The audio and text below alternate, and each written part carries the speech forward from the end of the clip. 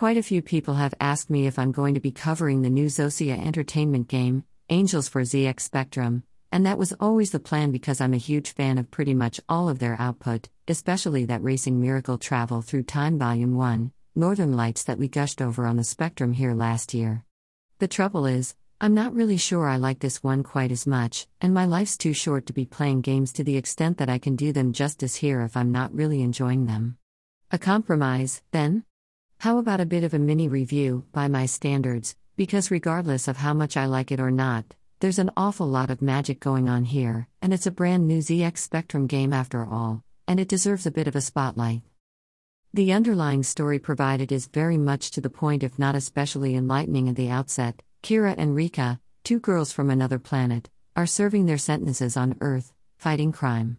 As you'd expect of any Zosia game though, there's way more to it than that, and it's all going to be explained in some beautiful cutscenes that demand a watch. It's also pretty bonkers, and in the interests of not spoiling it and making sure this stays a mini review of sorts, I'm going to leave it there. But what it all translates to is alternating between 2D beat-em-up on odd levels and vertically scrolling shooter on even levels. After the mysterious but very well realized animated opening, we're in the Bronx, New York, and it must be level 1, and that's an odd number, so it must be time to beat 'em up. Before that though, you can't help but take the opportunity to wonder at the colors coming out the screen in front of you. They've even got the Spectrum doing a decent impersonation of orange. None of this will surprise you if you've played a Zosia game before though, but I'm wondering if they've gone a step too far in applying it to this genre? Yes, I know the screenshots look great, but in motion you've got very necessary but distracting black boxes surrounding each element of your incredibly detailed player character as well as the goons you're up against, and I just found it a little too clever for its own good at speed and in motion in the heat of battle. The meticulous attention to detail is insane though, with stop-start parallax backdrops beautifully filled in with life as well as thoughtful color, but the absolute highlight is the dynamic incidental lighting, whether the dodgy bulb outside a seedy apartment block or the passing cars whose headlights light up the pseudo-3D environment as they drive by.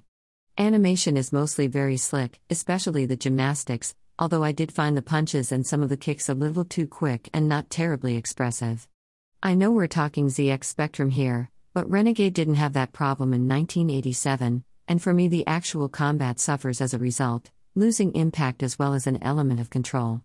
And I think that explains a lot of the relative difficulty in these sections too, even with the cool super punch mechanic that you build up by landing successful hits. Complete the level and you'll climb back into your little spaceship to fly around the world to the next crime hotspot, and that makes this level 2, and that's an even number, so it's time to go vertical shooting. There's really not a lot to this section, shoot a handful of enemies over a very plain starfield. Kind of reminds me of Light Force to play but without the cool graphics or much challenge. It's not very long at all before you're facing a simple boss, a quick cutscene and more beating up in a whole new great-looking Sicilian setting. And so on. The game works in 48K mode with a brief multi-load interlude, but you really want to be experiencing this with 128K in your pocket, which gives you a wonderfully layered soundtrack, additional enemy types, more offensive moves and all those cutscenes and special effects. But for all of that great stuff, I'm left feeling down because I don't want to feel down on this. It's so impressive and so ambitious despite some of the criticisms I've leveled at it just because it's a Zosia standard game, but unfortunately the all-important gameplay loop just isn't clicking for me. Maybe I need a second player to take some of the strain, which will maybe lead me beyond fighting bears in a gorgeous Russian forest, and onto more sophisticated shooter levels. But in the absence of one, I'm just going to say you absolutely need to experience this if you have any interest in the ZX Spectrum at all, and who knows, it might not quite meet the heights of Travel Through Time for me, but it might just for you. You can download Angels for ZX Spectrum for free from Zosia Entertainment here.